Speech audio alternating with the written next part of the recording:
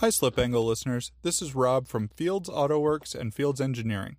We're really excited to be supporting great content on Slip Angle, and we hope you'll find your way over to our social media pages to see some of the exciting work that we're doing. Fields Auto Works has Cardinal coupes being delivered and Toyota coupes in build for testing this summer, with more exciting models on the near horizon. If you're ready for supercar performance for under $70,000 or professional prototype speed for under $150,000, stop by fieldsautowworks.com to see what we offer. At Fields Engineering, we have openings for major builds, arrive and drive customers, and medium to large engineering projects. We have capabilities ranging from whole composite body scratch builds to 3D scanning and printing to trackside support. We're also thrilled to be supporting regular guy racing with Colton Wade driving in GLTC and the exciting new Future Frontrunners initiative to promote women in club racing. As a Fields customer, you get the combined experience of IndyCar builders, IMSA veterans, aerospace engineers, and lifetime racers working on your next big endeavor. If that sounds like a team you're interested in working with every day, you can also contact us about our open shop positions. Find Fields Auto Works on social media and at fieldsautowworks.com, and find Fields Engineering on Facebook and Instagram. Thanks for listening.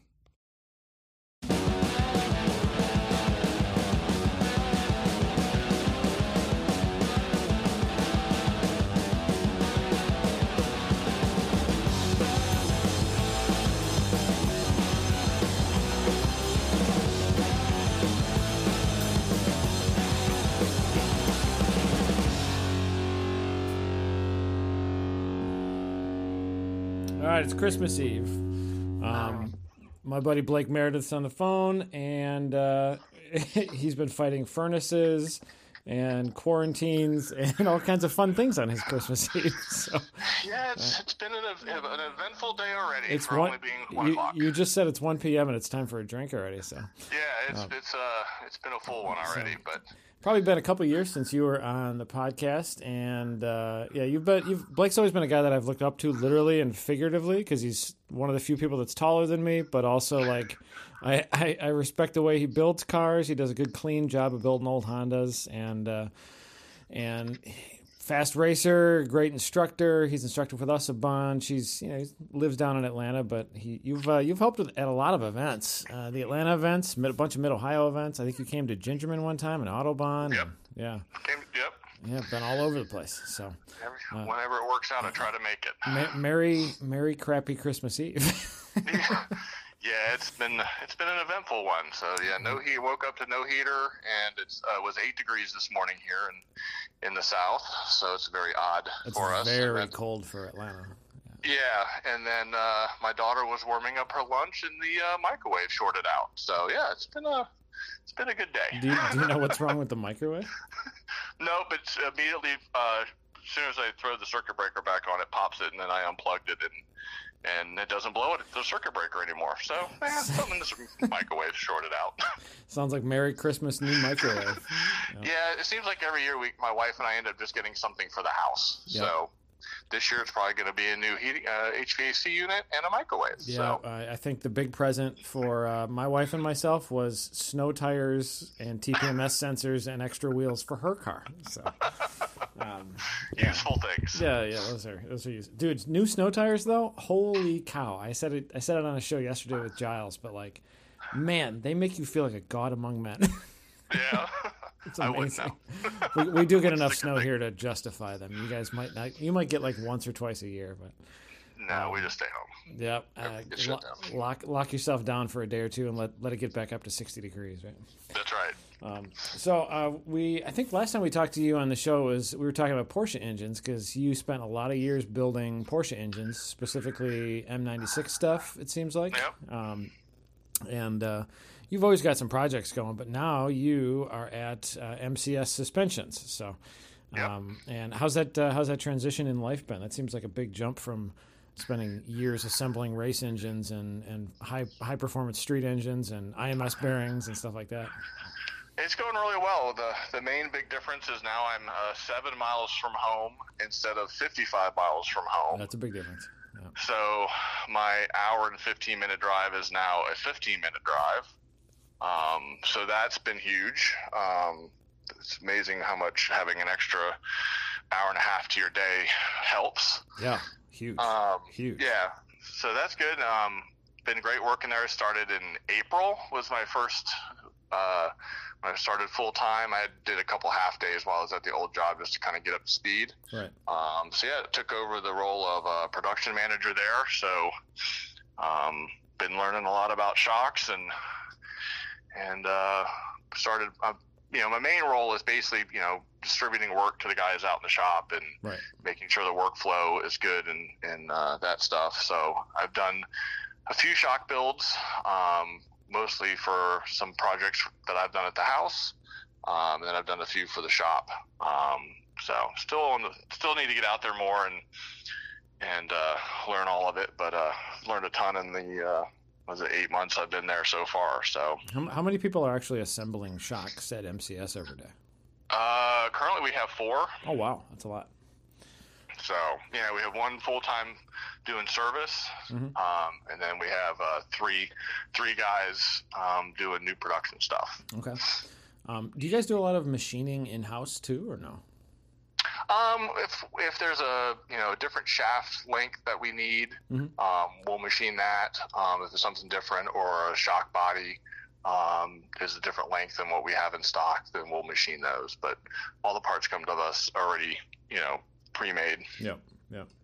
More assembly focused than 10 CNC machines running in the background, huh?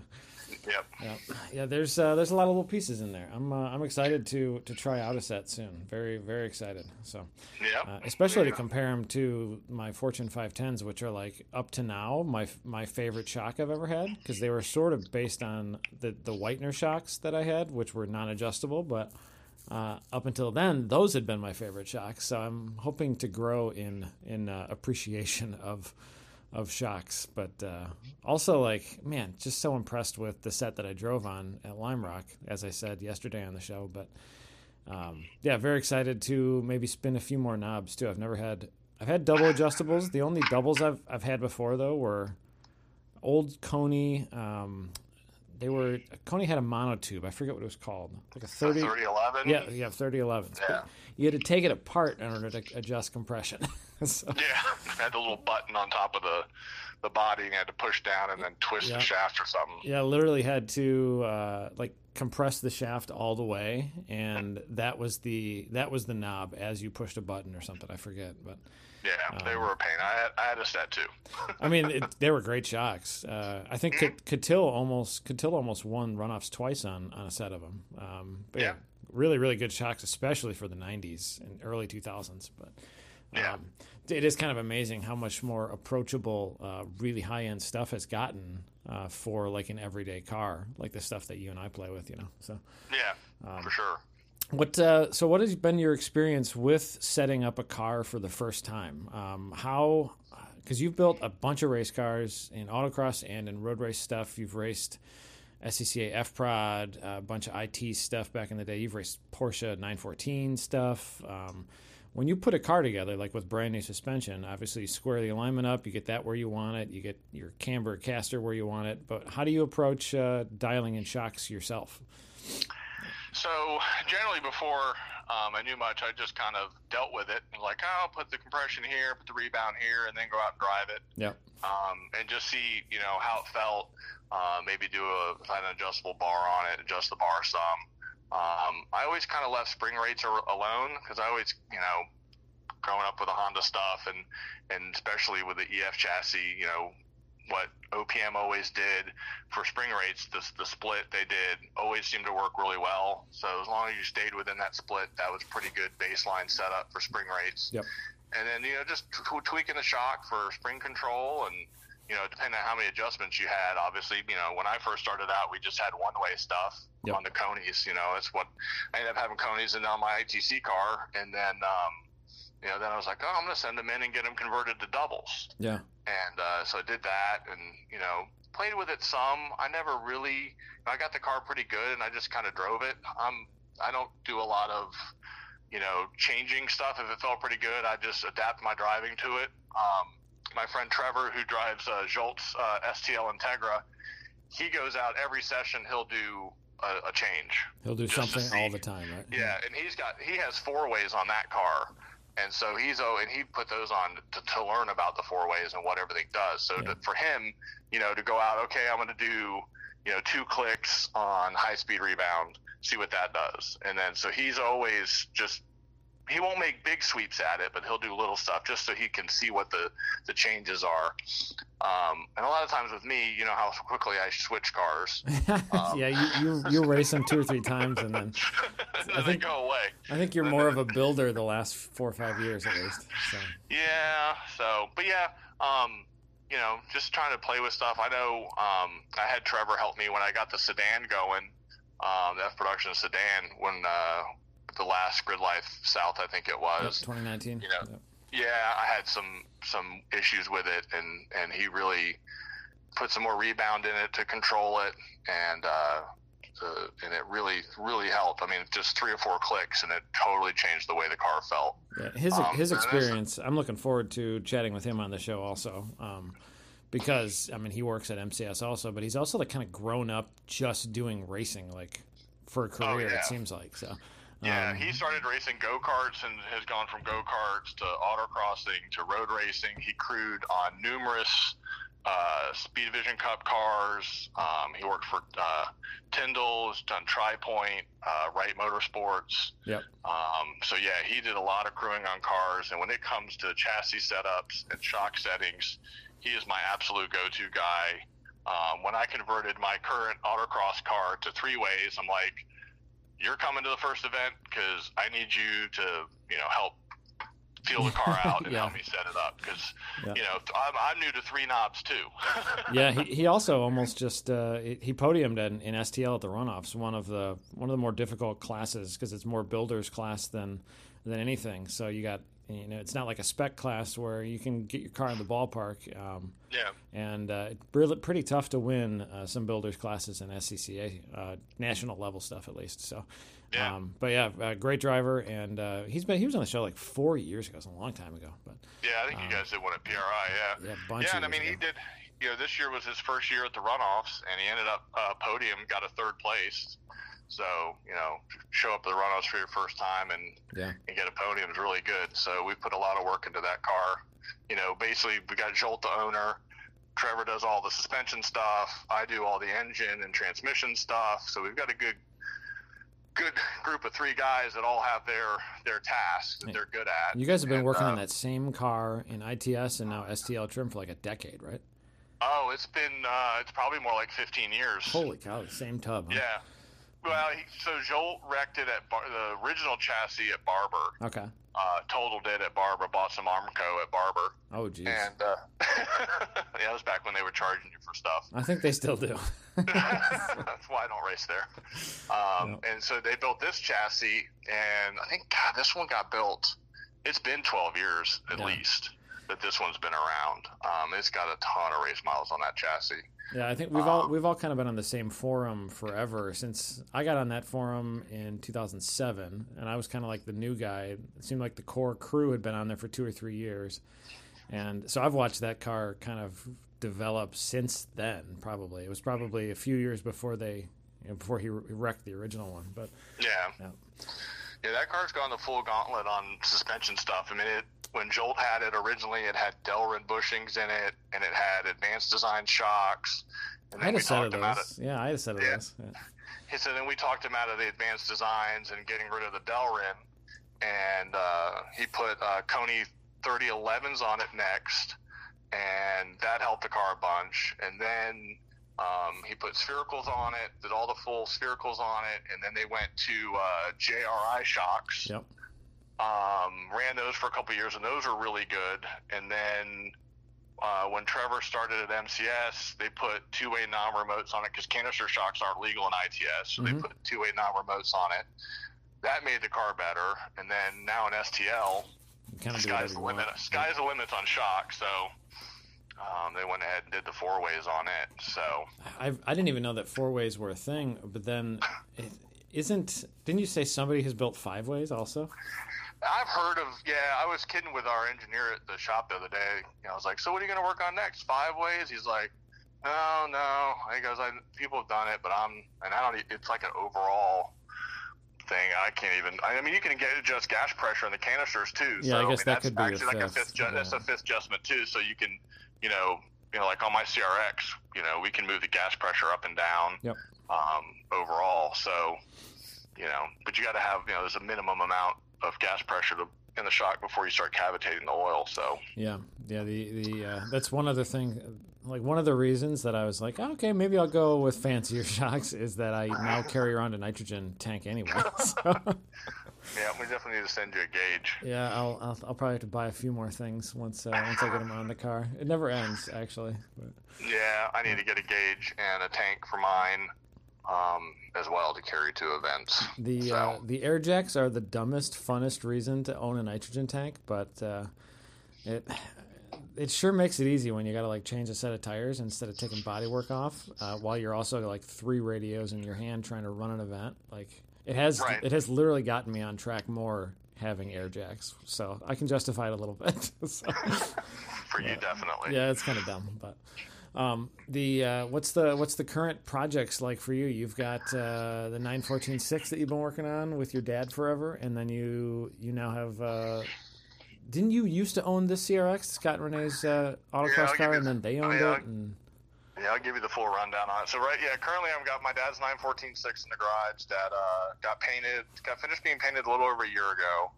I've got the suspension all painted up on it, all the plating, all the metal pieces that get plated are all replated. I've started assembly of the engine on it. And then while that was going on, my dad has a 912E that we did some development work on for shocks. Really? And so while I was up there, I ended up the front, those cars rust up around underneath the battery. Mm-hmm. And so I ended up replacing the front trunk pan in that car towards the end of summer. Is that basically the same suspension as like a similar generation 911? Yeah, that car is exactly. So basically, a 912E is just a 76 911 with a four-cylinder. With non-vented front rotors on it, and different gearing in the transmission, and a Type 4 Volkswagen engine in the back. Yep. So my dad's had this car for like 16 years, and engine, transmission, the drivetrain is all really great in it. The car looks horrible. The paint job's faded and different colors and all that, but it makes it a fun driver. Yeah. So they wanted to test some different shock valvings on it. So it's got 2-way non-remote complete MCS spindles on it. We make a custom 911 spindle. Yep. It doesn't use any of the factory pieces. And then we did a set of shocks in the back as well to try and get some valving down on that car. So my dad drove that for the first time a couple weeks ago. He's like, man, this thing rides really good. I'm like, well, it should, considering your stuff was, pretty much original and blown out. So, yeah. But so we did that, and then so I bought a sedan, a 91 sedan, back a year ago to make a fun daily track day autocross kind of car, and it was just about done with it in July when Scott and Renee texted me and said, hey, we're thinking about selling our CRX, the FSP car. Are you interested? And I'm like, I got this sedan that I just spent all this time on, but boy, I've driven that car and it's a lot of fun and it would be cool to have. Yeah. So talked it over with the wife and decided to finish the sedan and sell it. And so basically I drove it to work 4 days and then sold it and went and picked up Renee's little autocross monster. Yeah, it's a first gen CRX, right? With it's an 85 CRX, with an SI drivetrain. The D15, that's really not a D15. It's like an EW, basically, but... Yeah, it's EW, and then, like, the last year, they made it a D15A3, I think is the engine code on it. It's a three-valve 1500. Yeah, it doesn't really share... 1500, doesn't share anything with the later generation stuff, but... no. Except for bore spacing, I think, right? Bore spacing is the same because the torque plate I have from you is going to be used for that. Oh, you do still have that torque plate of mine. Yeah, Good. I still have it. Yeah. Good, I'm glad it's somewhere. It's going to be, it'll have multiple configurations because now it's drilled to do a ZC block, and then it's about to be drilled to do a EW block. Nice. Andy Hollis put that up on somewhere years ago, I think. I think it was him. And I was like, I think I'm gonna buy that just so I know where one is, and then it was in my house for like a month, and you're like, hey, you got that torque plate? I was like, yeah, I'm definitely not building an engine right now. You can have it as long as you want. Yeah, I've used it a bunch. I've had another friend borrow it, and then I borrow his B series plate when I need it. So it's kind of nice to know people who have torque plates to borrow.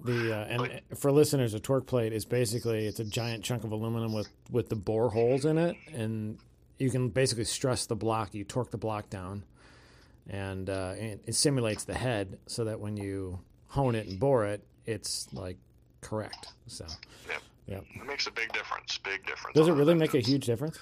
Oh yeah. It makes it. Everyone who's honed with it who's done a lot of my stuff before I had a torque plate were like, oh, it's so much nicer. Yeah, that's good. Nice and straight. Good to know. But yeah. So the backstory on the CRX is, so back in the late 90s, around 96, I guess it was, 96 or 97, I knew this guy, Heath. He used to work at what was the safety equipment company back in the day? I can't even remember. But he worked there, and we had met, I went in there to buy a helmet or something. It was G-Force, I guess it was. Rotary, what was the name? I can't remember. Anyways, Racer Parts Wholesale.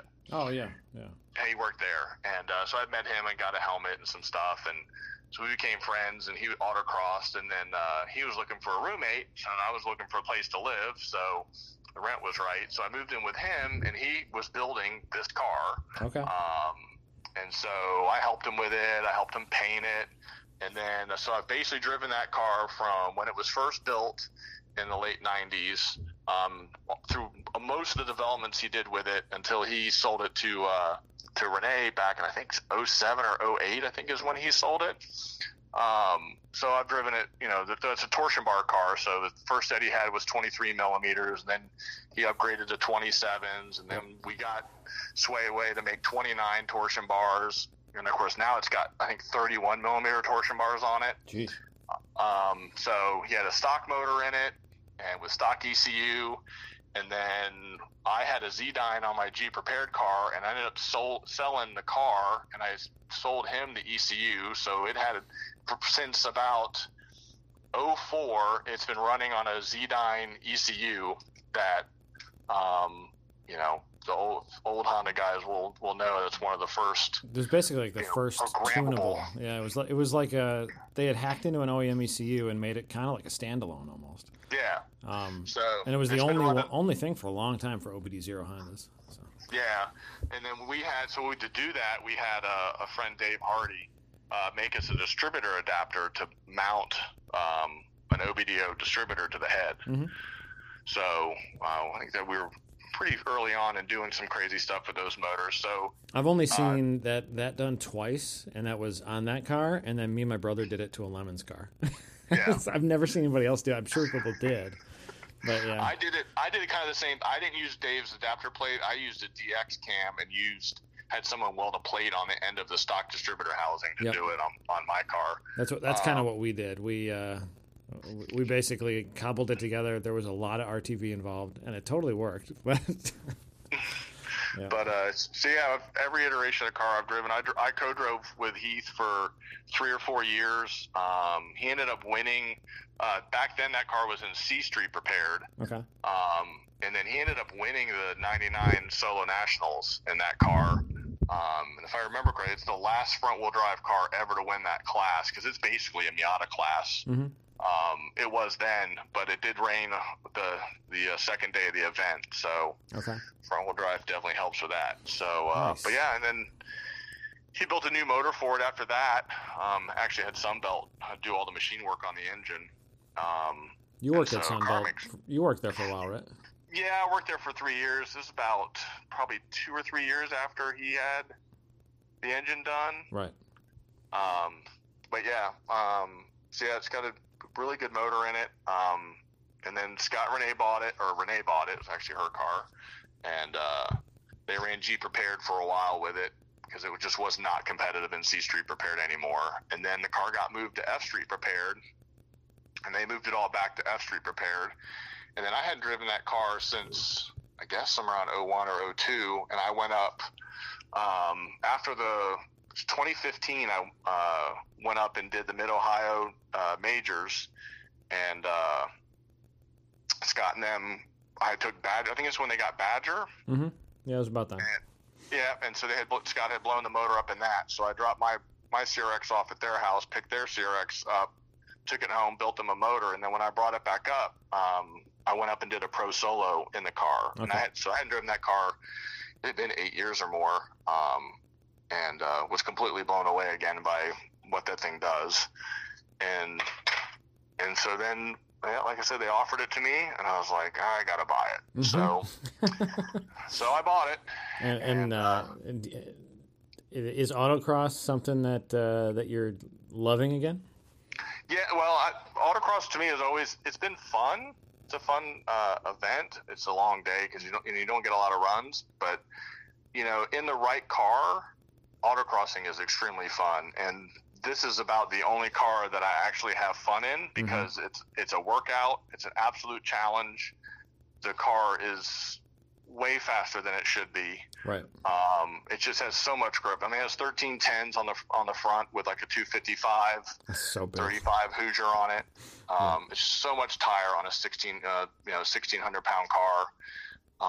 I've taken it. So my daughter actually has driven it, and she loves it. So we'll definitely be doing some more events in it next year. And then, so I've done 2 Porsche Club events in it and 1 SCCA event. And I think the first SCCA event, I was second on PAX and 6th overall raw time. And then at the last 2 PCA events, I was the 4th fastest car raw time behind 2018 GT3 Porsche, a Spider, and a Tesla. and if you've ever, most Porsche Club autocrosses always have like some really fast section. Yeah. And this car, you don't want to ever get it out of second gear. You don't want to do that second or third shift, but the car only does like 65 in second. Mm-hmm. And we had to go to third, like midway through third gear. We were doing probably close to 70, 72. And the GT3 was into third gear. So they were probably doing over 80 in this one section. But yeah, not the course for the car, huh? No, but it's just cool because people come over and like, what's in that thing? I was like, oh, it just makes 100 horsepower. It's it's nothing special. Yeah, 100 horsepower out of that engine is it's a lot. That's hard to do. So. Yeah, it made the most it's ever made is 107 at the wheels. That's wild. So I'm hoping putting your old ITBs on it. So we'll see if that helps breathe more power out of it. Yeah, that's it's probably gonna sound cool at least. Oh yeah, but yeah, that car's no power steering, no power brakes, big huge front tires, big huge tires, lots of caster. So it's a handful. It's got HF steering rack in it, so it's got a quicker rack. Yeah. So it's a workout. I get out of that thing, and it's like I'm panting. I'm also not in the best shape. I need to start working out my arms. I did 10 runs in it, and after like the 6th run, I was like, I can't do this anymore. Like my arms just my arms can't do this. Yeah, so. I remember Scott saying that it literally wears you out because you have to steer and hold the wheel so hard. Like you have to push and turn and it's just like it's a workout in a way that you wouldn't imagine. So. No, I get out of the thing and I'm panting because most of it's just I'm holding my breath or just it's just there's a lot going on. It's just how quick that car is. So probably get better with it with time in the car, but still that's a lot of front tire with no steering. Yeah, it's difficult. Have you thought about putting an electric rack into it or no?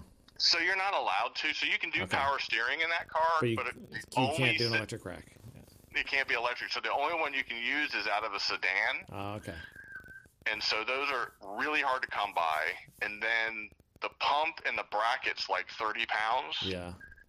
And so I don't. Yeah, you're probably gonna put 45 pounds on the nose then with fluids. Yeah. On the driver's side. Yeah, the wrong spot. Yeah. So just man up, start working out. Yeah. Time to do some curls and some grips and. Yep, for sure. How's your daughter? Your daughter's pretty thin. How does she do with it? She does good. She actually works out a lot. She threw shot and discus in high school, so she did a lot of weight training. And then she's now playing rugby. She's on a rugby team. Oh, you told me college. that. Yeah, that's dumb. So she's still working. She's still working. She still works out every day. So she's not a weakling by any stretch of the imagination. So is she still? She actually did her. Is she dealing the gray car, the gray Forder? Yep, she took it to college. Nice. College is only 20 miles from the house, but she took that to college. It still runs flawless. She did that track day at Mid-Ohio in it. Yep. Was that her first track day, Grid Life Mid-Ohio? Yep. That's rad. That was her first time driving by herself on track. That's rad. So she had a good time. And, but yeah, we've had no real issues out of that car. It just keeps plugging away. I think it's been running now for 2.5 years. Is that OBD0 or OBD1? Her car is OBD0. Just real simple, huh? Yep. It's just get anything go. I think we've done one distributor in it since she's just gonna say, do you keep a 12 mil wrench and a distributor in the back? You gotta. Yep, she has a little basket in the back trunk, and it has a distributor, a 12 millimeter wrench, and a black Sharpie mark on the distributor because it's timed. And I was like, all right, it was a test one day. I was like, go put a distributor on your car. Yeah, you have to. I got all the plug wires. All the plug wires are numbered. She can take it off, plop the new one in, set it, and away she goes. Fire it up, man. I just discovered about half a dozen of them in my basement. I should throw them in a box and ship them down to you. Well, luckily Scott's car Renee's car came with a bunch of them. So. Yeah, I mean, you have to hoard them nowadays. Like, you can't trust the parts store ones, you know. So. No, I use all the. If it's a new distributor, I bought one new one, and that's the one that's in her trunk. But it's an old one with like really good, old factory pieces in it that's in the car right now. Yeah. Yeah, when I was racing ITA and then STL early on, I built a 1.5 STL when I ran at OBD0 because I had all these OBD0 parts and I was just buying them. I was buying them off of eBay whenever you'd see one. You just buy it, just have it, So, yep. Yeah, I have a box of parts. Yep. Stuff is getting ancient. So. Yeah, I mean, she's getting a little upgrade on her suspension as well. Yeah, you texted me about that the other night. You did, like, you're putting Tesla front forks on it? Yeah, so I was walking through the shop and the shelf with all the parts are, and I look at this fork and I'm like, what is this? So I pull it out and I'm looking at it. It's got the exact same shape as a Honda fork. And so I go to Trevor and I'm like, what is this for? And he's like, oh, that's for a Tesla. I'm like, look at it again. And he goes, looks like a Honda fork. Oh my God, it looks like a Honda fork. I go, yeah. He goes, well, I never even noticed that. And it's got these like sliding bushings at the bottom of it, so you can adjust the mouth a little bit. Yep, for whatever the bushing is. So so I'm like, you need to take this home because I don't have. Her car was at school and I don't have an EF or a DA or anything here. She's like, you need to take this to Jolt's car and see if the length and all is right. So he takes it home and he sets it up and he's like, dude, it's like exact, like the shape, the whole 9 yards, the length of it. Yeah. He goes, it's exact. I said, we need to build a set of shocks. Yeah. And they're aluminum too, right? Yep, they're aluminums, and if they'll hold up I don't know what a Tesla weighs, 5,000, 6,000 pounds? Yeah, they're probably 4,000 or 5,000 pounds, yeah. Yeah, so it's plenty for a 2,200-pound Civic. Well, there's like no directional side-loading force on those shocks, theoretically, So. No, so it should be fine. So I was like, my daughter needs new shocks for her car. I was like, we should test them out on her car. So we brought it in. I brought it in 2 weeks ago, and we took some measurements and drew up some shocks for it, some dimensions, and then I built them last week. That's hilarious. Yeah, but the big difference is it looked like in the picture that it bolted to the bottom of the shock versus slip over the shock. So correct. So it bolts to the end cap, and so that's going to be the difficult part. For like a street car, I'll be fine because how often you're going to be taking the shock off. So you said it would be maybe harder to change axles, but that makes sense. It would be maybe a little bit harder for that. Yeah. Yeah. So the shock gets fully assembled, so we'll have to see how it goes into the car, and then when you want to do an axle, usually just drop the fork out of it, right, or pull the shock out. They were off an old ITC Civic that I had bought all the parts off of, and then they sat in the basement for 2 years before I put them on, and they were probably okay when they went on her car, but when I had it in the shop, there was nothing there. Yeah. So it'll probably ride a lot nicer. So. Oh yeah, she liked the. I put two-way non-remotes on my sedan, and she rode in it once. She's like, "This thing rides so much better than my car." I'm like, "Yeah, well, it's got really nice shocks on it, and yours has old Coney Sports that are probably as old as you." Yeah. I was pretty surprised, like when I went from basic suspension to like the Whitener shocks, even were like they rode really nice compared to like your traditional EF track suspension. You know, like just Coneys and ground controls. Like it just rides harder. You know. So, yeah. That's 25-year-old, 30-year-old technology now. So. Yeah, and that's the biggest difference I felt driving the CRX that I currently have, because I drove it on Coney doubles, and then now it's got, when I got it, it had two-way remotes in the front and just singles in the back, and then so I did a couple events like that, and then I converted them to three-ways.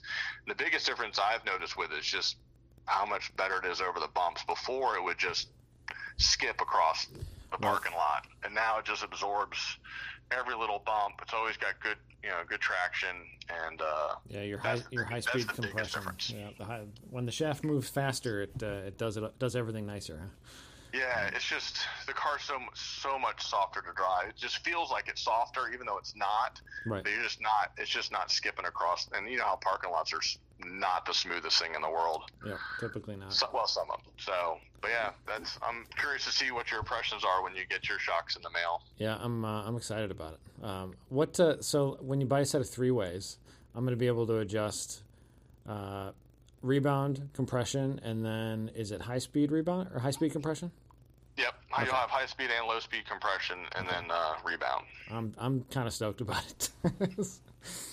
Yeah, it'll be fun. It'll be a new challenge, and I'm kind of intended on doing more HPDEs with this thing too, like getting myself back into driver mode, because it's been 7 years since I like raced competitively. I've raced GLTC every year that it has existed, but like not seriously. The car's never been dialed. You know, I just discovered that I had insane bump steer in this car and fixed that with some adjustable tie rods, but like, yeah, the car's never been ever dialed. I'm excited to keep dialing the car in. So, I'll definitely do some phone consults with Trevor, and I'm gonna bother him. Definitely help you dial it in. Well, we got about 35 minutes, and you got to go fix a furnace, and you got to fix a microwave, and I got to go shovel my grandma's driveway so she can go to church. So. We all have our issues. Yeah, cool, man. Well, I appreciate your time today. We'll probably do another one of these once I get some shocks on. So. Yeah, well, we're gonna start them when we get back to work first of the year. So I'm stoked about it. Shipping out the first week of the month. I appreciate the opportunity, the $5 discount. You know, all the. No problem. No, I'm definitely buying these too. It's not a gift. So, but excited to have stuff that friends of mine have helped build, and they're built in the U.S. So. Yep. Kind of the same thing that I was stoked about the Fortunes too, you know. So. Yep. But anyway, we'll talk soon, man. I hope you have a great Christmas, dude. All right, man. You too. All right, buddy. See ya. Talk to you soon. Bye.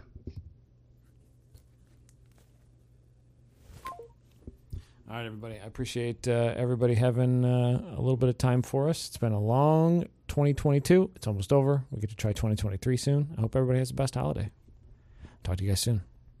Slip Angle was created by Austin Cabot and Adam Jabay, co-hosted by Derek Yarbrough, and production by Abram Schmucker, who mixes all of our terrible audio. If you like the show, please rate us and review us on iTunes, and come and find us in the pits at a grid light to say hello.